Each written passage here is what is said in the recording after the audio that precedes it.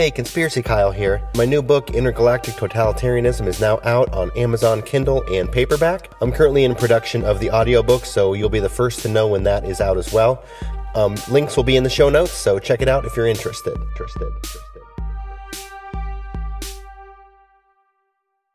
What happens when you, especially when you're making a science fiction film, but almost any film, you're working with limited resources. So I was never really able to tell the story that I wanted to tell.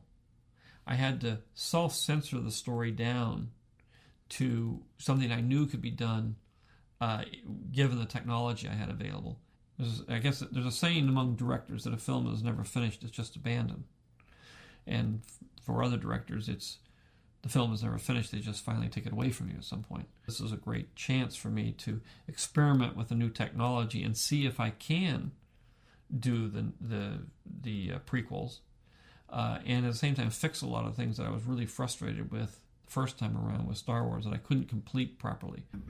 I was worried that digital enhancement would stand out too much. In Star Wars especially, I feel like most of the digital enhancements that were done that added things are intrusive, and it would have been better without them.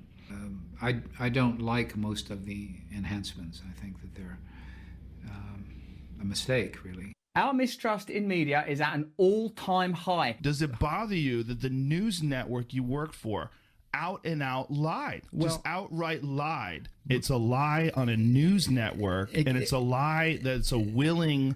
That's a lie that they're conscious of. This is not a mistake. What you're seeing behind me is one of multiple locations that have been burning in Kenosha, Wisconsin. What you are seeing now, these images came and come in stark contrast to what we saw over the course of the daytime hours in Kenosha and into the early evening, which were largely peaceful demonstrations in the face of law enforcement.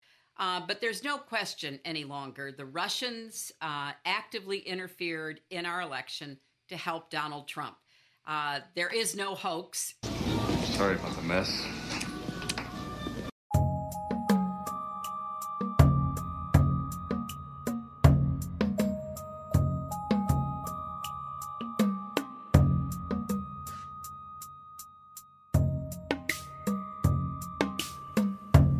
Welcome to A Conspiracy in the Force, the show where we examine parallel conspiracies in a galaxy far, far away, and a galaxy not so far away.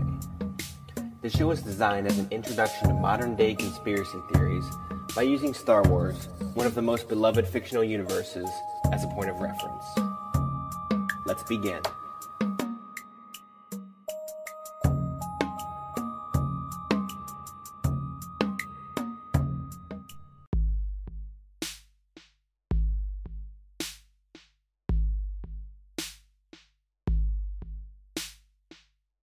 This episode is titled, George Shot First. The theme of this episode is based on feedback I received on Instagram. I got a message from Vito, who goes by The Last Shogun on Instagram. I'll put the link to his page in the show notes. Here's his message. I'm new to your work, but have you ever done anything on how Lucas's reworking of the original trilogy reflects the current media's attempts to slowly alter the public's perceptions of events, to make them deny what they saw? Wait a minute, didn't Han shoot first? And to even alter history. By manipulating the past, Lucas has managed to convince a whole new generation of viewers that Greedo was the aggressor. Once the OG generation who remembers the first cuts is gone, all the next generation will know will be the revised editions. It will be as if history has been manipulated to the point that Han never shot first. I'm rambling, but I think you get the point. I think it's an interesting parallel and one worth pondering. I really appreciate Vito for this feedback, and it really did get me thinking. You know, us Star Wars fans have put a lot of emphasis recently on how the Disney brass has tried to change our perspective on popular characters like Han Solo and Luke Skywalker based on their representation in the sequel trilogy, which doesn't seem to jive with their prior representation in the original trilogy. Also, as I discussed on a previous episode titled The Unpersoning of Star Wars, we gave Disney a lot of grief about removing the expanded universe novels, comics, and video games from consideration as part of the overall story of Star Wars, the canon of Star Wars. Now, these are all valid criticisms, but we can't forget that this 1984 unpersoning mentality of concepts, characters, and themes in Star Wars goes all the way back to George himself. In 1997, George Lucas re-released the original Star Wars trilogy as special editions to both mark the 20th anniversary of the original film and to prepare audiences for the upcoming prequel trilogy, which would debut 2 years later in 1999. Now, these weren't just strict re-releases of the original films. George spent millions of dollars on visual and audio edits to, in his words, quote, finish the film the way it was meant to be, end quote. He felt that the final products released years earlier were incomplete. He didn't have the time and or budget for many shots that he wanted. And in some cases, the technology to complete these shots wasn't readily available in the 70s. And Lucas personally felt like they were lacking. Lacking? As a hardcore fan of Star Wars, I will never understand George's take here, but hey, he's the creator. He can do with his product whatever he wants. But his decision to do so did leave a lot of fans upset, confused, and in some situations just downright angry. Let's walk through a few of these edits for the original film A New Hope. We'll go through some of the changes that, in my opinion, didn't do much to change the overall story, but simply changed the visual aesthetic. Some of these I doubt fans really noticed at all. Here's a few of them. Number 1. The opening crawl was recomposed again using the original 1977 Starfield in positions of the moons. Number 2. The sunset over the canyon R2-D2 travels down has been enhanced and lengthened, and the canyon scene has been darkened. Number 3. A revised Jawa sandcrawler had the sky darkened with a few scattered stars. And 4. The shot of the sandcrawler coming over the rise was reshot using the original model. The new shot is longer and closer with the camera panning to follow the sandcrawler. Number 5. A new digital matte painting of the sandcrawler and extended sky were added when the Jawas are setting up shop in front of the Lars farm. Artificial zooming is also present. More evaporators have been added, but they disappear in subsequent shots. Number 6. Shots of the land speeder in motion have been enhanced to improve the shadow and make it look further off the ground. 7. When Luke swings his father's lightsaber in Ben's hut, the effect has been redone. In number 8, new aliens are seen in the cantina replacing the Wolfman characters in 2 shots. Although these new characters look different from each other, they were actually both portrayed by the same mask. The mask was just turned around backwards for the second creature. So those are 8 changes that didn't really affect the overall story. And honestly, I don't know why they were necessary. Now let's talk about some changes that were more noticeable, but also still didn't change the overall story. Number 1. Extended shot of stormtroopers searching for the missing droids, with additional troopers riding dewbacks. A Sentinel-class landing craft can be seen taking off, and new stormtroopers have been added to the scene. Number 2. Mos Eisley is bigger and busier, with an extended opening showing dinosaur-like Rontos in the original speeder that would have been shown in the first version, featuring slapstick ASP droids in front of Dash Rendar's ship, the Outrider, followed by a short pause of the camera as a Jawa gets bucked from its Ronto mount. Number 3. When Han Solo and Chewbacca are chasing a squad of stormtroopers on the Death Star, instead of running into a dead end with more stormtroopers, the pair end up at a hangar bay with seemingly hundreds of stormtroopers and officers. Laser fire was increased in the next scene where Chewbacca approaches the corner. And 4. When the Death Star explodes, a new digital shockwave was added.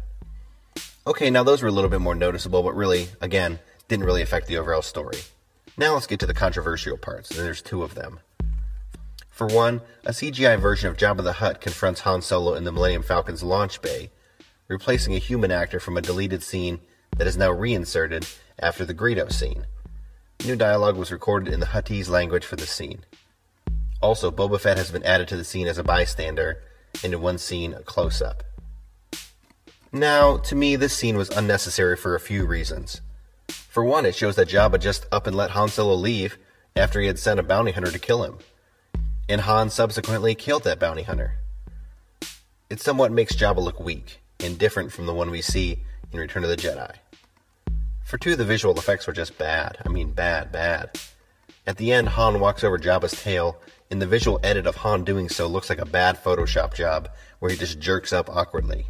So dumb. And now the big whammy of them all. Number 2. Greedo now fires an inaccurately aimed shot at Han, before being shot in the cantina, while Han bobs his head slightly to dodge the shot. Now again, in this one, like the Jabba scene we just talked about, the visual effects weren't really done right. It looked awkward. And while that Jabba scene was bad, it didn't necessarily do anything to change the character of Han Solo. Whereas this Greedo scene attempted to fully change his character and his personality. When we first saw Han in the original cut of the film, where Greedo came to confront him, Han just blasted him first, leaving no room for Greedo to respond. This scene alone helped us to understand who Han Solo was, the Clint Eastwood of Star Wars, the badass smuggler out for his own interests, and who was willing to shoot first and ask questions later. It was because of this scene that we had a solid baseline for the arc of his character, and we followed this trajectory through to completion in Return of the Jedi, where he was a full-fledged hero, willing to risk everything for others to rid the galaxy of the evil Empire. At the end of the first film, A New Hope, we see Han depart with his reward after saving the princess, and he was willing to just move on to his next adventure, but he stops and comes back to save the day, showing that he does care and wants to help. The opening scene with Greedo showed us how far he had come. When George changed this shot to more of a shootout scene, where Greedo shot first and then Han responded, some of his coolness and cold-bloodedness was gone. George tried to fundamentally change his character in our minds, when we already knew who his character was. This has a perfect allegory to the current news media of our day. We're constantly told via fact checks and quote-unquote experts that things we have researched and even things we have physically seen or heard are inaccurate. And we are also told about outright lies. We're told these outright lies in an attempt to get us to believe a false narrative about the world around us. We've been told that the Canadian truckers protesting government mandates are performing illegal acts, while BLM and Antifa activists burning down cities in 2020, that was just peaceful protesting. We've seen Webster's Dictionary change their definition of vaccine, and we've seen the World Health Organization change the definition of herd immunity, both of these changes done to meet the current propaganda needs. We've heard about January 6th being a riot and an insurrection, when it more closely aligned with a guided tour of the Capitol, led by Capitol Police. And of course there's the Trump-Russia collusion BS too, but that seems like so long ago since there's been so many media lies and manipulations since.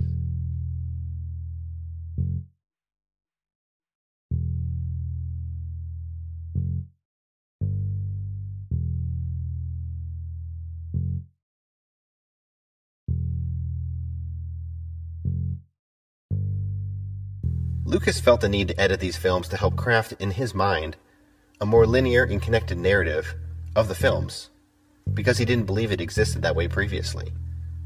The media also, in their own minds, needs to craft a narrative to properly control the mindsets of the population, which includes telling us their version of events from a skewed and obviously biased vantage point. In both situations, the ones in charge are the only ones that benefit from the manipulation. For Lucas, he raised millions of dollars from his special editions, and he also got the personal peace of mind that he needed to complete his story. The media and powers that be also win when they push misinformation on our world, as they are allowed to continue their agendas unchecked. But there is always pushback. The fans have railed against Lucas's Greedo change on social media, and with the Han shot first and Han shot only hashtags and merchandise. Hell, even George Lucas was seen on set of the prequel trilogy wearing a Han shot first shirt, which is completely ironic. In our world, many podcasts and alternative media sources have been exposing many of these media lies in their attempts to rewrite what we know about history and what we know about current events. However, it's still to be seen how this pushback will affect our world. In the Star Wars example, Lucas still to this day contends that he did the right thing by rewriting and altering his original stories. And I'm sure the media in 2022 feels the same and feels justified about everything they have done too. We can only hope they get their comeuppance in one way, shape, or form. May the Force be with you.